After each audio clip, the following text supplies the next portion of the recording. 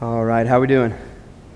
Morning. Good. If you have your Bibles, grab those. We're going to start out in the book of John, chapter 14, with verse 15. I would encourage you this morning, if you have the app, to follow along on that. We're going to look at a bunch of different scriptures throughout the morning, and so just kind of help there. If you go to the worship portion of the app, then you can go to sermon notes, and it'll be dated there, and you can just follow right along the outline of where we'll be this morning. Like I said, we've got a bunch of different places to go, and so really kind of the same sermon over the last 3 weeks, right?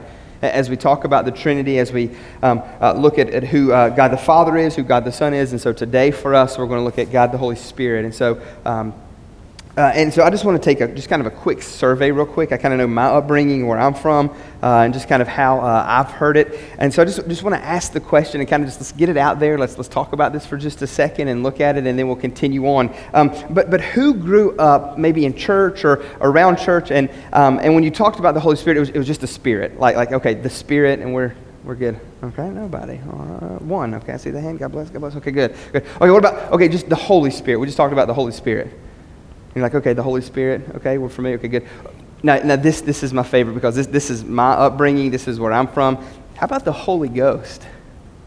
My people, yes, are in the house. We are right at home this morning. And I just wanted to do that just to see, because this morning, like I said, we're going to talk about, whether you call him the Spirit, you call him the Holy Ghost, you call him the Holy Spirit, we're going to talk about the third person of the Trinity this morning, the third person of the Godhead, the Holy Spirit. And so, I don't know why it is, but it just seems like, especially in the Baptist church, and I'm not trying to knock us, but the Holy Spirit is really something that we don't talk about a whole lot, something that we don't really look at a whole lot, or to kind of dive into, or try to be made aware of His moving and doing. And so I've kind of joked like this: when we talk about the Holy Spirit, we're a little bit afraid, and it's one of those things almost like when you go to your family reunion and you've got the crazy cousin that comes.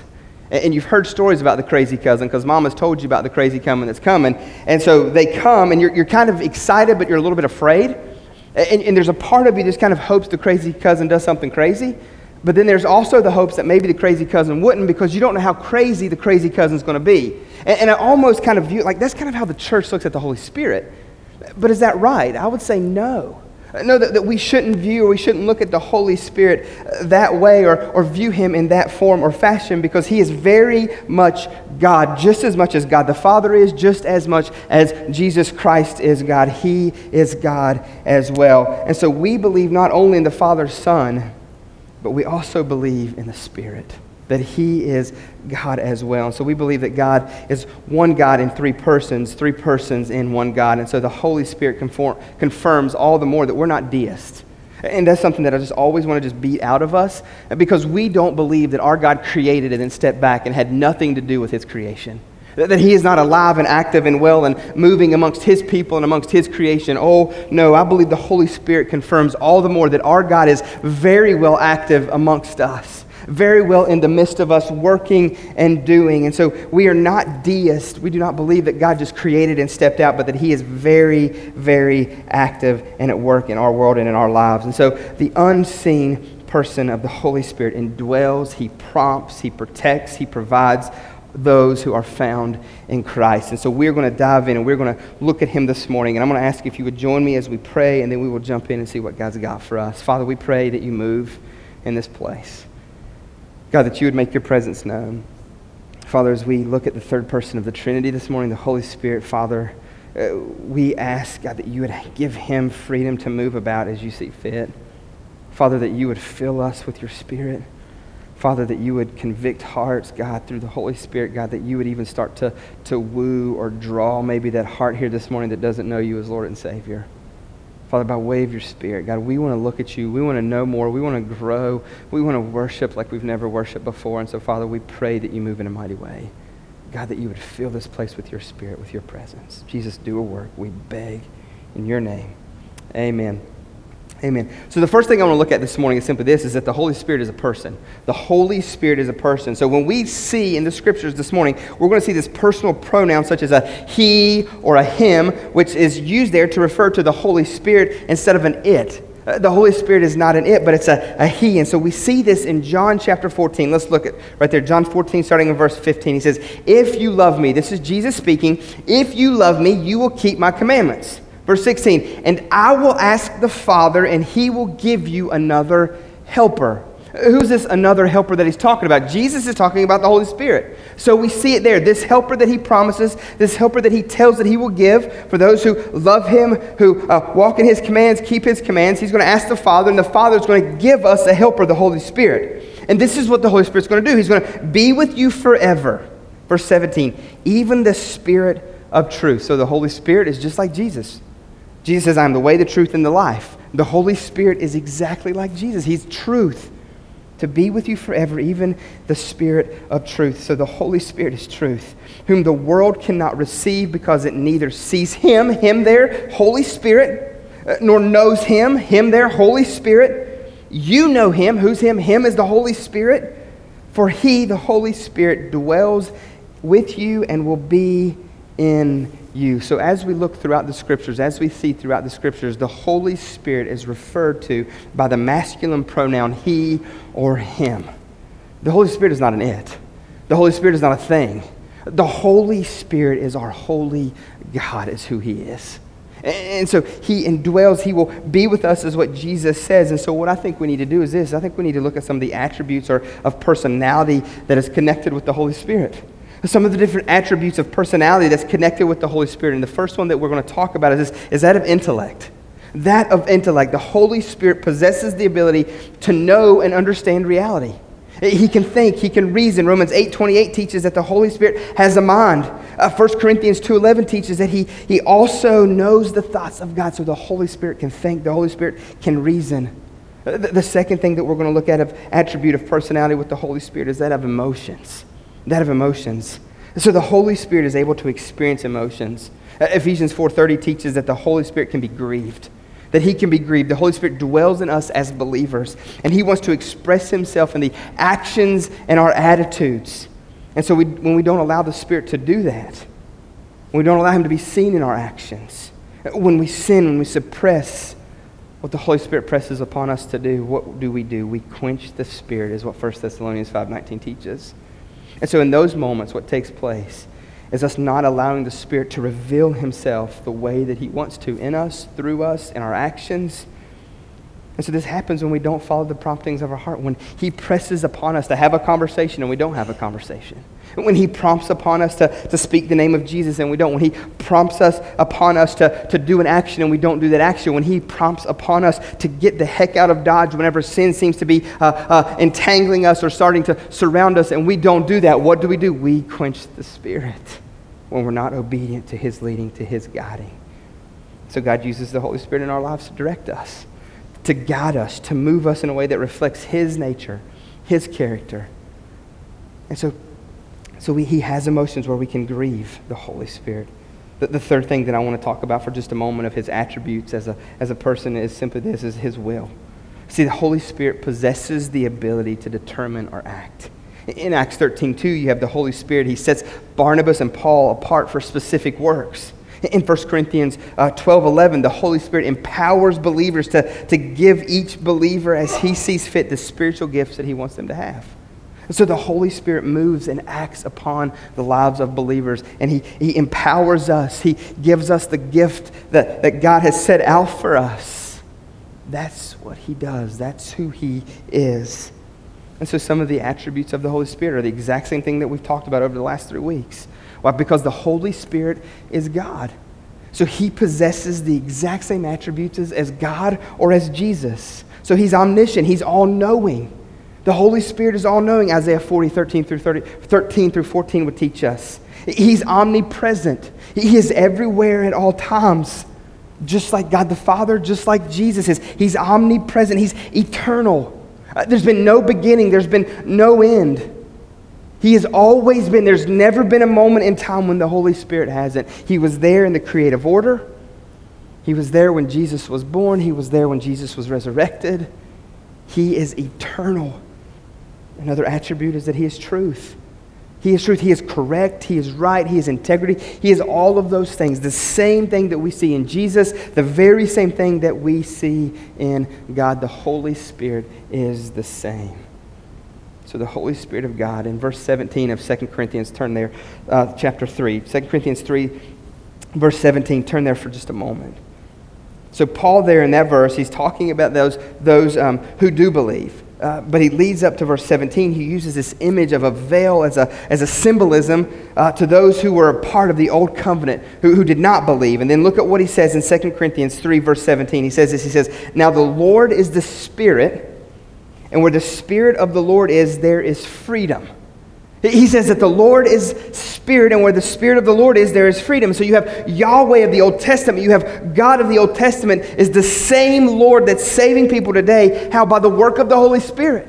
Same God, Lord in the Spirit. He's working today. And so that freedom that he talks about here in this verse, because we like to quote, we just sung that, did we not? Where the Spirit of the Lord is, there is freedom. We see that here. Now the Lord is Spirit, and where the Spirit of the Lord is, there's that freedom. What is he talking about? See, the freedom that he's offering here is to the believer as a means to be free from sin. It doesn't mean that we get to do whatever we want to do. Okay, yeah, I'm a believer. Now I get to live however I want to live. I get to do whatever I want to do. No. What he is talking about where the Spirit of the Lord is, there is freedom. There is freedom from sin. I don't have to sin. I don't have to give in. I don't have to be entangled by. Oh, no. There is freedom that is found only in Christ. And I have the opportunity to walk in that freedom, to be obedient to his leading, to his guiding. I don't have to be entangled in sin. That's what he's talking about here. So all the other attempts as it pertains to this scripture, all the other attempts to keep the demands of the law as a means of righteousness is done away with. Why? Because Jesus fulfills the law. Christ fulfills the law. And he goes on in verse 18, he says, "And we all believers who are in Christ," that's who he's talking about, "with unveiled face, beholding the glory of the Lord, are being transformed into the same image from one degree of glory to another. For this comes from the Lord who is the Spirit." So what's the Holy Spirit doing? He is changing us and transforming us into the image of who? The beloved Son. He is shaping us and he is molding us. That's the work of the Holy Spirit, to lead us, to guide us, to shape us, to mold us, and that's what we see there. And so Paul equates here the Spirit of God doing that. Why? Because he is the third person of the Trinity. He is the Holy Spirit, and he is a He. And so what is the work of the Holy Spirit? What does he do? We saw there that he allows us to live in freedom in Christ. But what does that mean? How do we get to that point? And so one of the most important works of the Holy Spirit is working salvation in non-believers. That's the work of the Holy Spirit, God's plan of salvation in non-believers. And so how does he do that? Pre-conversion. Pre-conversion, this is what it looks like. John 16:8 says this. It says, "And when he comes, he will convict the world concerning sin." Who is the he? The he there is the Holy Spirit. When he comes, he will convict the world concerning sin. So what does the Holy Spirit do? He convicts us of sin. When you sin, he convicts you. If you're lost, then he's working on your heart and he's starting to draw and do a work in you to draw you to Christ, to the redemptive work of Christ on the cross. He's going to convict of sin. He says, and of righteousness and of judgment. That's what the Holy Spirit does. He convicts. Sin, righteousness. Are we found in Christ? Are we living a holy life? He will convict. Judgment. And so now Jesus is going to describe the work of the Holy Spirit just a little bit more in detail here. In verse 9, he says, "Concerning sin, because they do not believe in me." So the Holy Spirit is going to work to convict the lost world of sin because they don't believe in him. And verse 10 says, "Concerning righteousness, because I go to the Father and you'll see me no longer." So the Holy Spirit's going to direct us. He's going to guide us. He's going to convict us of righteousness. Are you living righteous? Are you living holy? Are you in right standing with God? The Holy Spirit is going to let us know that. He's going to help us be in tune with that reality. Why? Because Jesus isn't going to be here any longer. So we need a helper. We need someone to guide us and direct us. He goes on and says it's concerning judgment because the ruler of this world is judge. So the Holy Spirit will cause lost man to see their great need for him. That's what he's going to do. He will reveal sin. He will draw lost man to the redemptive work of Jesus. So how does that happen? It happens in conversion.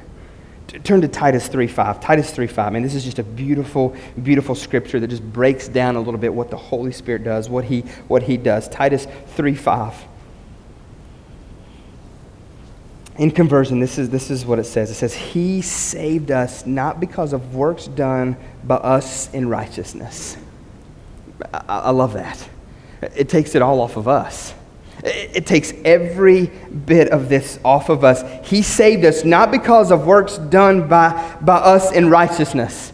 So all of those good works, all those good things that we think we do, what he is saying is this, is that doesn't save you. You can be as nice as you want to. You can try to be as helpful as you want to be. You can try to be as loving as you want to be. But it's your good works that does not save you. You see that repeated all throughout the Scriptures, that you can't do it. You can't do it. I don't care how good you think you are. I don't care how great you think you are, but you are unable to save yourself. You are hopeless. Church, we've got to get our heart around that. I mean, we are nothing. We are not, and I don't care how hard you work. I don't care what your drive is or what your desires are. We are worthless apart from Christ. We are sinful and wicked and in need of a Savior. And what Titus reminds us of here is this, is not because of our works done in us by our righteousness, but according to His own mercy. Whose mercy? God's mercy. It's God that does the work. And so I don't know how awesome you think you are. I don't know how great you think you are, but I just want to lovingly tell you this morning that you're not. That on repeat throughout the Scriptures, the whole point is to show us that we can't. The whole point is to show us how great a need we have for Him. And what Titus reminds us here is not in our own righteousness, not works done by our righteousness, but according to His mercy. And then I love this little phrase here. It says, by the washing of regeneration. A big fancy theological word. And what regeneration just means this. It's the work of the Holy Spirit whereby men and women are given God's life and God's nature and are made part of the family. It's the new birth that Jesus talks about. Look at it in John 3:5. Hold your place there in Titus. We're coming back. But John 3:5, look at it there. Jesus is going to make a comment about this new birth. He's going to talk about that, and he's going to say some things there about new birth. And this is the work of the Holy Spirit in regeneration, whereby He awakens us and He gives us this new birth, this new heart. John 3:5 says this, Jesus answered, truly, truly. When He doubles up like that, it means we need to take notice. What Jesus is about to say is very, very important. This is a big point that He's about to drive home to you. He says, truly, truly, I say to you, unless. So this is the requirement. Unless one is born of water and the Spirit, he cannot enter the kingdom of God. Born of the water and the Spirit. You're not getting in. You don't belong. You can't be there. So there's a problem. What are we going to do about that? What happens? Verse 6, he goes on in and he says this. That which is born of the flesh is flesh. That which is born of the Spirit is spirit. Do not marvel that I said to you, you must be born again. So thinking about this work of righteousness and trying to do it on our own, what it says is this, is you can work all day long. But unless you've been born again, you're not a child of God. Well, how in the heck does that happen? It's the work of the Holy Spirit through regeneration. He makes us aware. He does a work in our life whereby He gives us a new heart. He gives us a new birth. That's what the Holy Spirit does. He awakens us to that reality. And look as he goes on in Titus, flip back over to Titus 3:5 as we finish it up. He saved us not because of works done by us in regeneration, but according to His own mercy by the washing of regeneration. And he continues on Titus 3:5 and says, and renewal of the Holy Spirit. And so this points to the fact that the Holy Spirit is the active agent in the working of regeneration in a person's life. The Holy Spirit is working and doing. That's what he says there. The renewal of the Holy Spirit awakens us to the reality of our lostness.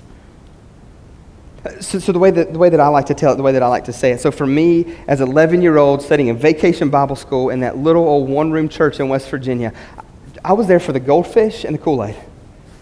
That was it. I wasn't looking for Jesus. I was looking for a good time. They sang some songs. They were weird. Okay, whatever. But I knew every week or every afternoon in the evening they were going to feed us goldfish and cookies and Oreos. Who wouldn't go for that? Little old West Virginia boy been running around playing out in the woods all day, and then I get to go have Oreos and Kool-Aid. Yes, I was drinking the Kool-Aid, and it was good.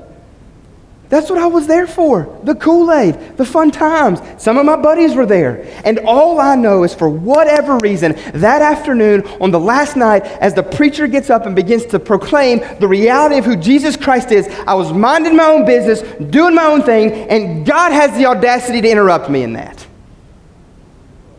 Yeah, absolutely, praise God. And he does it by way of the Holy Spirit. As I'm sitting there doing my thing, and I've won my prizes, and I have sang the songs, and I've done the stuff, and I've got the t-shirt, God give me something far greater than any goldfish or Kool-Aid or t-shirt will ever accomplish in my life. He awakened me to the reality of my great need for him. And for whatever reason that day, he said, Scott, you need me. And for the first time in my life, I heard it. I wasn't a bad 11-year-old. Like, I was probably like top of the top, you know? I mean, I didn't say like the big bad cuss words, just like the small ones. And I hit my sister a little bit and disobeyed my parents some. I didn't hit my sister a lot because she'd hit back, and I knew better. You know what? Like, I wasn't a bad kid. But the reality is this, is I was a lost kid that was headed to hell. And unless God steps in and intervenes, as good as I sang the songs at the top of my lungs and as nice as I was to Miss Sally who give us the Kool-Aid, and I said thank you and yes ma'am, I was raised right. That did nothing on the weight of eternity for me. God did not look at that, and he would not show me not 1 ounce of favor, not 1 ounce of pardon because I was a nice, sweet little 11-year-old. No, in that moment when he awakens me to the reality of my great need for him, it's because the Holy Spirit steps in and he speaks to my heart. And the work of regeneration begins. Why? Because God is the active agent at work in that by way of the Holy Spirit. And he regenerates and he shows me my great need. And Scott's born again that day. Nothing that I did, but everything that God did. Nothing that this old boy did. I wasn't even looking for it. And he comes after and he rescues and he redeems. And so with that, there's something that happened that day. And I believe we need to talk about this for just a moment because it can be confusing a little bit. So it would appear that we're saying the same thing, but I don't believe the same thing's being said. And so what I want to do is I want to talk about baptism of the Holy Spirit in conjunction to being filled with the Holy Spirit. And I believe that those are two separate things that take place, two separate occurrences in the Scripture. One is a once and done, and the other is an ongoing fight that we beg God to move in and to pour out and to do. And so I just want to look at Acts 2 real fast, and then we're going to go to 1 Corinthians chapter 12, verse 13. Acts 2:4 just says this, it says, and they were filled with the Holy Spirit. So something happens there as the first church is born. They were filled with the Holy Spirit. And I believe that this filling of the Holy Spirit is baptism by the Holy Spirit. It's the act where Christ places believers into his body. And this happens at salvation. You are baptized by the Holy Spirit. You are born again and you are baptized into the family of God by the indwelling of the Holy Spirit. That's what that means. See, 1 Corinthians 12:13 says it like this. It says, for in one Spirit we were all baptized into one body, Jews or Greeks, slaves or free. One Spirit, the Holy Spirit, baptizes us into the body of Christ, whereby he comes in and he indwells and he takes up residence. We'll look at that here shortly. And he lives within us, and we are baptized into the body. And we all were made to drink of one Spirit. So what we believe is this, is that baptism of the Spirit is a one-time happening where we are made aware of our sinful condition and awakened to the reality of our great need for salvation. And it happens when we're saved. It happens when we're born again, when we come to faith. It's the Holy Spirit taking up residence. So what is being filled with the Holy Spirit? What does that mean? What does that look like? What happens? And so I believe that being filled with the Holy Spirit is us having great joy in God, which brings about power in that joy for overcoming sin. And it gives us a boldness that's outside of our normal character and nature and self, where he fills us with his Spirit over and over. We're indwelt by him and he lives in us. But do we allow him to move? Do we allow him to be? Do we allow him to do as he would see fit? And so being filled with the Holy Spirit is not a once and for all filling. No. We're baptized. We've got him in us. He lives in us. It's not a once and for all event. It's an ongoing, repeated occurrence that happens in a believer's life. God pours out the Holy Spirit upon us where we are emptied of us. And he does it at different times. If you look throughout the Scriptures, you'll see times where in the book of Acts, Peter just steps up and it's like out of nowhere, the man is just on fire for God. And he just begins to proclaim and preach. You see it at Pentecost and thousands are saved. You see it throughout the book of Acts as he just steps up and he begins to proclaim and he begins to tell. You see it in Stephen's life as he begins to proclaim the gospel, and what happens? He's stoned. He loses his life as a result of it. I mean, I'm not running toward death, you know what I'm saying? No, that's not what this boy's going to do. No, I like life. I like me. I want to live. I want to preserve. But when the Holy Spirit's leading and guiding and directing, I have nothing to fear. No death. Who cares? Difficulty. Who cares? Well, I've got the Holy Spirit living and guiding and leading and filling me with His presence. And you see that happen over and over and over in the Scriptures and in believers' lives, where He pours out His Spirit upon us. And when we are emptied of ourselves, when we have emptied ourselves, and He does it at different times. And so the ways that He brings us that fullness is varied. It's varied. It may come in an experience of an overwhelming feeling of joy. He may remind you and bring about that feeling of joy whereby in your heart worship. It may happen through a crisis of suffering. How do you celebrate suffering? Because the Holy Spirit lives in me. And when my perspective is right and the Holy Spirit fills me with His presence and reminds me what suffering is. Suffering is just an act whereby God brings me, draws me closer to Jesus, where He shows me and reminds me of my great need for Him. Who celebrates in suffering? A man and woman who's filled with the Holy Spirit. When they come to the understanding and realization that it doesn't matter what I go through, that all God is doing is working out things for the betterment in my life, to bring me joy and to press me towards Him and to show me what He's like and to shape me and change me into His image. Another way that He may bring fullness in your life through being filled with the Holy Spirit is by abandoning yourself totally to God. It may come by the way of dying to self and to sin, and the way that we do that is through repentance.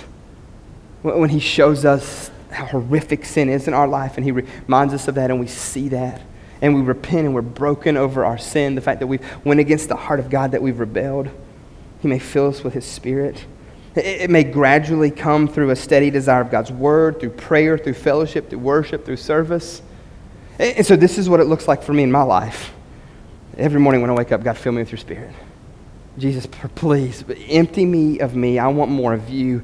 God, I need you today more than I did yesterday. And if I've got a meeting or if I've got something coming up, I will pray like crazy. God, fill me with your Spirit. I don't know how well you know me, but I'm like the goofy, fun-loving kind of guy. That's just my makeup. That's how God's created me. And so I am really, really good with comebacks. The problem is it's usually 2 or 3 days later. Dang it. And it's probably a reason for that. Probably because my comebacks aren't that good. But God gives me that ability. It just happens later for me. And so even in meetings and stuff like that, it takes me a little bit to process, to really think through, to kind of chew on things and to look on things. And so when I've got a meeting or I've got something that I've really got to get into and there's going to be a heavy discussion, weighty words, different things like that, I'm praying like crazy. God, you've got to help me. God, please help me think clearly. God, fill me with your Spirit. Why? So that I can reason better, so I can think through this better, so I'll have boldness. I'm not like a super bold kind of guy. I don't know why, but I feel like when I stand up here and proclaim, I'm hit. There's something between you and me, and it's God's Word. And so I have no problem telling you what Jesus says, but it's like sometimes for me, it's difficult to be bold. And so I just pray, God, fill me with boldness. Give me words of boldness mixed with love. And so I'm begging Him all the time to just fill me with the Holy Spirit. Because what I've learned in my life is that when Scott's left alone to do it himself, man, it is a mess. And that boldness doesn't come out as boldness coupled with love. It just comes out as a jerk. Scott's just a jerk. Scott can cut with words. Scott can act selfish and foolish. Scott can be a number of things that doesn't represent Jesus well, but when I'm filled with the Holy Spirit, when I'm submitted to what God's doing in my life and who He is, and I allow the Spirit to direct and to guide me and to lead me, man, that boldness is used in a whole new way, and God uses it mightily for His glory and for His honor. And so that's what I do. And you know what else I do? I also pray that God would fill this place too with His Holy Spirit, that He would fill you as believers. You need it. And the reason why I know that you need it is because I need it. I need Him to guide me, to direct me, to lead me. So I beg of Him, man, God, fill this place with your Holy Spirit. Fill the men and women in this church with your Holy Spirit. God, give us a boldness to take over our city. And I'm not meaning like this weird, king of the hill type thing. I'm talking about taking the gospel to the darkness. I'm thinking about like conversations at lunch. I'm talking about in your workplace. I'm talking about like an Acts type movement whereby the Holy Spirit falls so heavy upon believers' lives that we can't help but talk and tell about Jesus. That we can't help but tell our lost neighbor of the love that we found in Christ. That we can't help but invite people. But we can't help but to do whatever we've got to do to get them to Jesus. And hear me, that's outside the nature and character of us by ourselves. Because us left alone, we're selfish and we want nothing to do with God. But with the Holy Spirit in us, He gives us that boldness. He gives us that awareness. He shows us and He helps us. And so I beg of God, fill us, fill me. And so when we feel that experience, when we have that experience of being filled with the Holy Spirit, what I know is this, is that's only the beginning of a lifelong battle whereby we beg God to fill us with His Spirit. And so the baptism of the Holy Spirit is a once occurrence at salvation. We are at the moment of conversion sealed, which brings with it a promise of security for eternity. We are baptized into the family of God. And so what I want to do for a moment is this. I want to talk for just a second about the eternal security of the believer. I want to talk for just a moment about the eternal security of the believer. And I want to make sure that you hear me right what I'm saying. And I did say that right with intentionality. We believe in the eternal security, once saved, always saved, the eternal security of the believer. I think the thing that happens so often is we forget that last part, of the believer. You're only saved once and forever if, in fact, you are truly born again. And I believe that's where the issue lies. That's where the issue occurs is that we like this. Yeah, I get saved and I'm good and now I can go back and live my life. Which all that does is prove and point to the reality that you've never been saved. You don't understand what salvation is. Man, if you've tasted and you've seen and you've been awakened to the reality of your great need for Christ, whereby the Holy Spirit directs you and leads you and moves you in the work of regeneration and salvation. And you can't go away from that. You can't go back on that. No. And I'm not saying that we won't stumble along, we won't mess up, we won't struggle with sin because we fight the desires of the flesh every moment of every day. I'm not saying that we're not going to struggle. We're going to struggle. But what I've come to learn and what I know is simply this, is that God loves me far too much to leave me where He found me. And I've tasted and seen, and all I know is this, is I don't want what the world has to offer. Because what Christ offers, what God has for us, oh man, it's far greater, far greater than anything else that this world has to offer. And so I just want to talk for a moment because I believe this is important, the eternal security of a believer. And I know like the difficulty here is simply this, is because we're saying something that we can't really speak with any authority on. I can't determine if I can't say with certainty that one person in this room is saved other than myself. I'm not the judge. I don't see the heart of man. I don't know the commitment you made to step into faith through the work of the cross of Christ. I don't know what that relationship looks like. I don't know if the belief that you expressed or say that you had is the belief that's saving faith. I'm not sure. There's certain things that I could look at that the Scripture points to that says, no, we need to look and see if there's fruit being produced, and we're going to talk about that here shortly. Is there fruit in their life? But I have no power. None on my own to be like, yeah, you're in, yes. Yeah. I have no power on my own to do that. None whatsoever. I'm not God. I don't see the heart of man. But what I can say is that, man, I see fruit and evidences in your life. I see fruit and evidences in your life. Man, it would appear to me that you know Jesus and that you love Him by the way that you follow Him, by the things that you say, by the things that you do. There's certain things produced in you that is outside of you. Because the natural heart of man does not lend itself to go that way. So I love what Ephesians 1:13 says. It says this, it says, in Him you also, when you heard the word of truth, the gospel of your salvation. So you heard the gospel, and in that the Holy Spirit draws you, makes you aware of your lostness. God saves you, and when you heard the word of truth, the gospel of your salvation, and believed in Him. So there is a believing in the gospel. The gospel is the good news of Christ. It's where Jesus lives a perfect sinless life, born of a virgin, perfect sinless life. He dies on the cross and becomes our sin. And He answers for us what we can never answer for ourselves. And so we believe in that He's dead, buried, 3 days later is resurrected, not resuscitated, but He is resurrected. He was dead and now He is alive. So the gospel of your salvation, you believed in Him, Jesus, and you were sealed with the promise of the Holy Spirit. Sealed with the promise of the Holy Spirit. And so what happens is God's Spirit, He comes and He indwells the believer and He secures and He preserves our eternal salvation. That's what the Holy Spirit does. He seals us. And sealed in the original language here, what it means is an official mark of identification placed on a letter or stamp. It's this thought of having a letter, and what you do is you seal that letter with wax. And as you seal it, you put your insignia on that letter. And as you put your insignia on that letter, you mark it and you stamp it. And it's from you. It's yours. That's the picture that's being set here. And that's what we see in the book of Ephesians, which leads us to believe that God saves once and for all those who come to faith by the beloved gospel that He's proclaimed, of His beloved Son whom He's murdered for our sake. When we believe and we see ourselves in light of who God is, and the Holy Spirit draws us and woos us, and God saves us, He saves us for all eternity. And then look at how he finishes this. Ephesians 1:14, he says, who is the guarantee of our inheritance until we acquire possession of it. We're guaranteed an inheritance. Like, this isn't it. Like, you get that, right? This isn't your best life. This isn't your heyday. This isn't all of that is cracked. This isn't the best you're going to get. You've got an inheritance coming, and that inheritance is found in Christ. It's found in God. It's found in eternity with Jesus. I mean, this is awful and boring if this is your best. I am so sorry, because there's something far, far greater waiting on us in glory.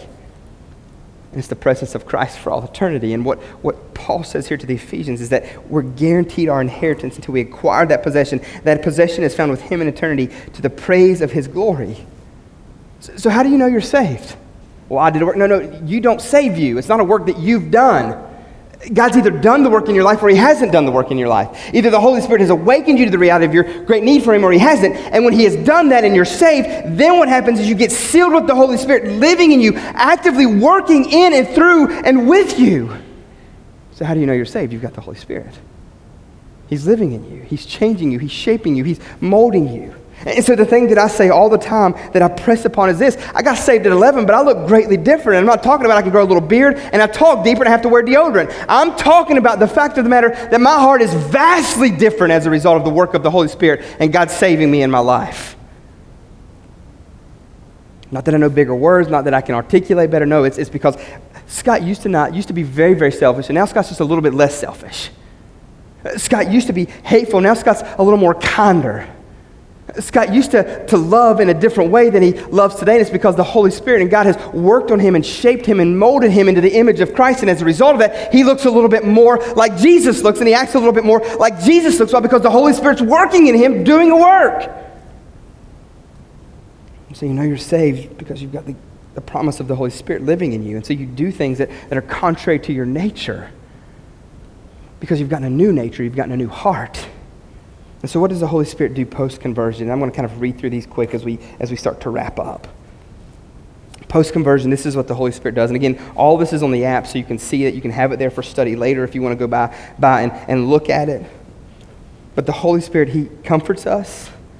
He guides and He directs us. The Holy Spirit transforms us into the image of Christ. He empowers us in everyday Christian life. He gives you power to be able to do. He appoints leaders in the church, is what the book of Acts teaches. He confirms God's word with miraculous gifts. He sanctifies our imperfect efforts. He knits us together as a fellowship. He fills us with praise. He gives us boldness in ministry. He gives us boldness for His great name. He communicates the Father's love to us. He infuses our Christian life with joy. In Him we are sealed, kept, and secured by God till the very end. That's what He does. He keeps us and He secures us for those of us who come to faith in the redemptive work of Christ on the cross.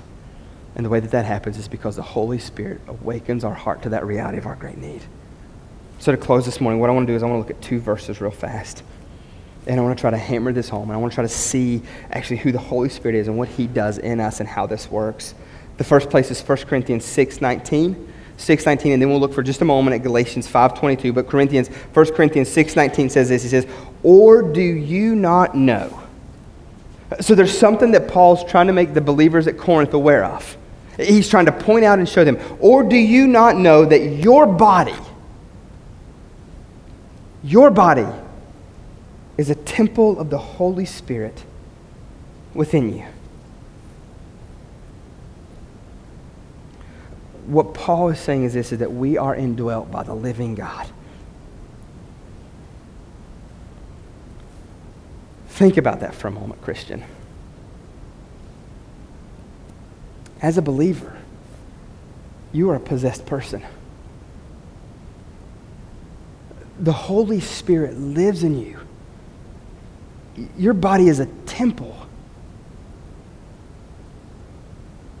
And all that simply means is this, is that's the place where God resides. Not this building, as nice and grand and as pretty and shiny as it is. No. He doesn't live in here. I mean, this isn't his home through the week. He doesn't hang out and catch up on the latest. No. No, he lives in us. Our body, we are a temple of the Holy Spirit of God living in us. He is alive in us. We as Christians are the very place where God resides. Man, as I was looking at this and I was reading this morning and kind of going over it one more time and just praying that God would give me wisdom and praying that God would awaken your heart to this reality, as I was thinking and looking at this, it just hit me. Whenever you purchase a home and you move into it, what do? You make it your own, don't you? You maybe knock out a wall here, maybe take down a door there. I need some new paint, so what are we going to do? We're going to clean it up. We're going to paint that thing because gray is in, right? Shiplap everywhere. Like we're just going to do that. We're going to make it our home, right? I mean, thank you, Joanna Gaines. Now we know what to do with our homes. But we'll do stuff like that. We'll hang a picture over here. Why? Because that picture just really speaks to us, or something that we like, or the art of it, or the meaning behind it, or we were somewhere with Boo Thing and we just had to have it, and so we get it and we hang it on the wall to remind us. And so what do? When we move in, we make it our own. So as I was reading this morning, I was thinking about this and the reality of our bodies being a temple of the Holy Spirit, the very place where God resides in this world is in us. And I got to thinking, how often does he have to do that in us? I mean, Scott, that wall needs to go. Scott, for some reason, the door to that closet is locked. And I've taken up residence now, and I live in you, and so what that means is I get the keys to the house, Bo. There is not a room off for me. There is not a do not enter sign anywhere in that house. Why? Because I'm in you. I've purchased you. We're going to see that in a second. And so what that means is this, is me being a believer, me coming to faith in Christ. When God awakens me to that reality and he saves me, he gets the keys to it all. And so there's a ton of walls that he needs to knock down. There's some closets he needs to get into and he needs to clean out. And there's a lot of paint that he needs to slap on those walls, because this heart is nasty and ugly, and God is working to sanctify me, to do a work in me whereby I look more like Jesus and less like Scott. And so he's going to take down some things, and he's going to do some things, and he's going to rearrange some things. And there's going to be times where I'm going to be like, no, God, I like the couch there. He's like, I don't care where you like the couch. This is my house now. And that's what he says right here. He says, whom you have from God, the Holy Spirit from God. You are not your own, for you were bought with a price. That house, that temple, that body that he lives in has been purchased by the blood of his Son. I have no say anymore where goes what in my life. What wall he can touch. What closet he's allowed to get into, the things I think about, the things I say, the way that I act or react, the things that I love and have to have and I want. I have no say, because I've been bought with a price, and he has moved in and he has taken up residence. And I belong to God because he has purchased me. So he goes on and says, so glorify God in your body.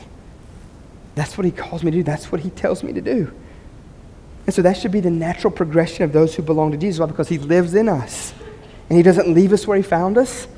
And though we may struggle in sin, he's going to convict us. He's going to come to us, and he's going to let us know and confront us in our sin and convict, and he's going to draw us back to him. And so when you allow God to fill you and use you, look at what's produced. Galatians 5, as the band comes. Galatians 5, look at what's produced. So Paul contrasts the deeds of the flesh with the fruit of the Spirit. And this is what's produced in us by way of the Holy Spirit living in us. He says, but the fruit of the Spirit is love. He says love is going to be produced in you as a result of him living in us, as a result of him growing and teaching and maturing us. And love here is just a commitment of all in. It's not based on what you get out of it, but it's not based on what you can receive, but it's based on what you give. what you offer, what you can bring to the table. And all I know is simply this, is apart from Christ, the way that I would define love is, what can you do for me? What do I get out of it? How can I benefit from it? But the fruit of the Spirit is different. Why? Because Jesus lives in us, and that love that he's talking about is that unconditional, perfect love that comes only from Christ. And you can't produce that apart from him.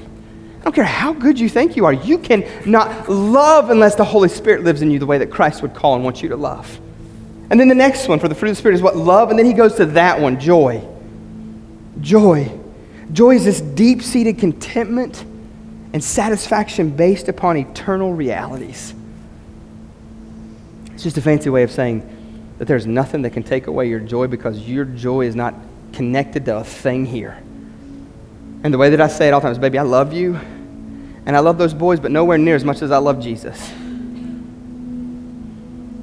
And my joy is not in them or what they can do for me or the house that I live in or the car that I drive or the stuff that I wear or the money that's in my account. My joy is based upon the reality of what Christ has done for me. And you know what? You can take all that other stuff, but you can't take that from me. Because I've been sealed with the Holy Spirit and he lives in me. Fruit of the Spirit is love, joy, and then peace. God, give us peace, right? In this chaotic, crazy world. We were just, Tyler and I did this college thing yesterday for the BCM, and we had this opportunity to talk to college students about discipleship and what that looks like. It was this weekend thing that we did, and as we're talking to the BCM director, she was just talking about how suicide is on the rise. And the millennials and in generation, is it Z, I guess, that we're in? I mean, how suicide is on the rise. And she was telling us of story after story of kids in the upstate as well as the lower part of the country who have committed suicide. Why? Because there's no peace. Why? Because their peace is based on something that's not true, that's not real. I mean, in this social media crazed world, we get the highlight reel of our life, and we never show the 25 pictures it takes to get to that one perfect picture. And when we look at it, we think, my gosh, they've got it going on. All the while, what you don't see is because they've cropped it out is the house is on fire. The kids has got the dog chained to something and is setting its tail on fire. I mean, you don't see all that stuff. You just see how lovey-dovey they are and how everything's perfect and great. But when you know Jesus and he takes up residence in you, the Holy Spirit produces this inner calm that results from a confidence in your saving relationship with Christ. And I'm not saying you're not going to struggle with anxiety. You're not going to have hurts and hang-ups, and you're not going to fear turmoil. But the election's really not going to affect you that much. Why? Because you know and you understand you've got peace, and that peace doesn't come from who our president is, but that peace comes from who our Savior is, and he's still on the throne. Give us whoever you want to give us. I don't give a rip. Republican, Democrat, somebody we don't even know. Because they are all controlled by the hand of God, period. And I've got peace that a government party can't take from me. You can try to chain up the doors. You can try to shut it up. You can try to do whatever you want to do. But man, God is living in me. And so as a result of it, there's going to be peace. He goes on to patience. Can I get an amen there for a second? Because that is definitely not something that's produced naturally in us, is it? I mean, that is not something you even want to pray for. Because you know how that works when you begin to pray for patience. It's not that, okay, I'm just going to give you patience. Patience. How about a red light? How about a crash here that's going to cause you to be 3 hours late to work? How about this big meeting that you've got? Oh, by the way, you've got this going on. The kids at home are sick and you need to be there too. Or how about this? Just go to Walmart and God will teach you patience, right? Amen? Why one lane? I don't get it. I don't get it. And the dumb scanny things never work right, do they? And you're like, okay, I'll beat this rush. I'll teach God patience. Watch this. I'll go to the scanny thing myself and I'll do it. And it never fails, right? The red light starts flashing. I'm like, I'm just getting toothpaste. How is that not in your system? And then that girl's who knows where. What is that? God just working in us to teach us patience. It's the ability to endure. And in this context here, it's the ability to endure injuries inflicted by others. Who wants that? That's contrary to who we are, is it not? That's not our nature. To endure injuries inflicted by others, willingness to accept irritation or painful situations. And then he goes on something else that the Holy Spirit produces in us that's contrary to us is kindness. That's just tender concern for others. I mean, we're a self-centered world, aren't we? We're a self-centered bunch of people. kindness, tender concern for others. He says goodness is just this moral and spiritual excellence that's manifested in active kindness. It's that kindness made known. It's the moral spiritual excellences that connect itself to Christ. He says faithfulness. Faithfulness, help us there. That's loyalty and trustworthiness. I mean, I remember a day when you just told somebody something that was just as good as writing your name on a piece of paper. We don't live in that world anymore, do we? But us as believers, we should be like that.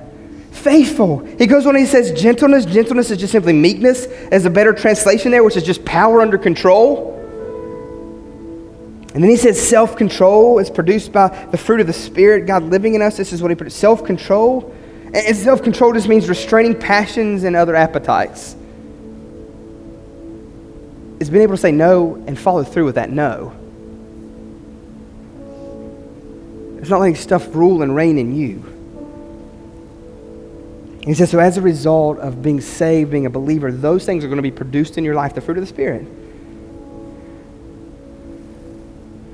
And so my question for you this morning is this: have you been baptized by the Holy Spirit? And what I mean by that simply is, have you been saved? So you know what might be happening? The good gift of God this morning may be doing one of those works in you whereby He's drawing you to the reality of who Christ is and trying to show you yourself in light of who God is, making you aware of your great need of Him. Maybe that's the Holy Spirit's wooing you and drawing you and showing you, oh, you need me. Maybe this is your VBS with the goldfish and the Kool-Aid. Sorry, we don't have Kool-Aid, we got coffee. And so maybe that's what this is this morning. God's showing you, man, I came for the coffee's not that good anyways, never mind. I don't know why you came this morning. But maybe in that what God's going to do is He's going to save you. And this morning He's going to show you of your great need for Him. How does He do that? He does that by way of the Holy Spirit. So have you been baptized by the Holy Spirit? Have you been given a new life? And I'm just going to put my cards on the table because we're going to hit heavy on this next week as we're in this spiritual habits and formation series for the next few months, or for the next couple months. I just struggle to believe that everybody sitting here this morning is saved.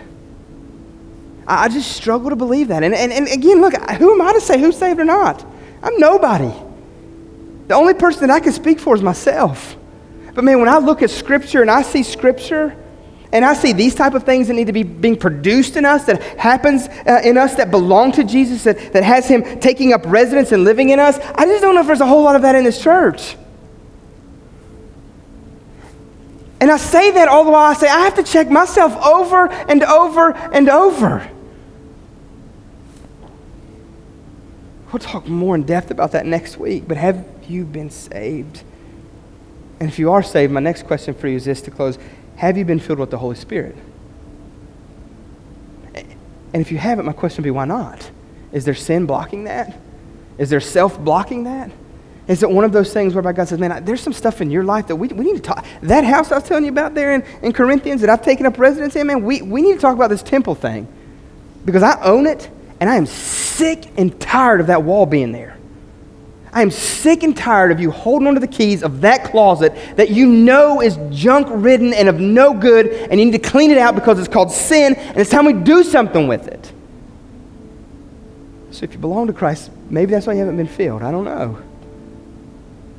But the work of the Holy Spirit is to convict you of that, and then what you do, conviction is a good gift of God whereby He points out our reality of our sin and our need for Him, and we run to Him as a good Father, and we fall on our face before the cross, and we beg Him to break our heart over our sin and turn us in a completely different direction toward Him all the more. So maybe for you, that's the case this morning, that God, by way of the Holy Spirit, is saying, hey, you need me as your Savior. Or maybe this morning He's saying, hey, you need me to forgive your sin, and you need to get your telling gear, and let's get on with what I've got for you, because I want to fill you with my presence and give you something that you can't do on your own. But until you realize and you come to me, and you let me work you over, and you let me change some things in you, you're not going to get it. So I don't know what God's spoken to your heart this morning, but what I know is this, is He wants to fill you and He wants to do a work in you. Father, help us this morning. Hear your voice. Follow after you. God, save the lost in this room. God, encourage the believer by way of conviction and draw them to repentance. Lord, we need you, we need you, we need you. It's your name we pray. Amen. You stand. Eric's going to lead us this morning. You respond as God leads.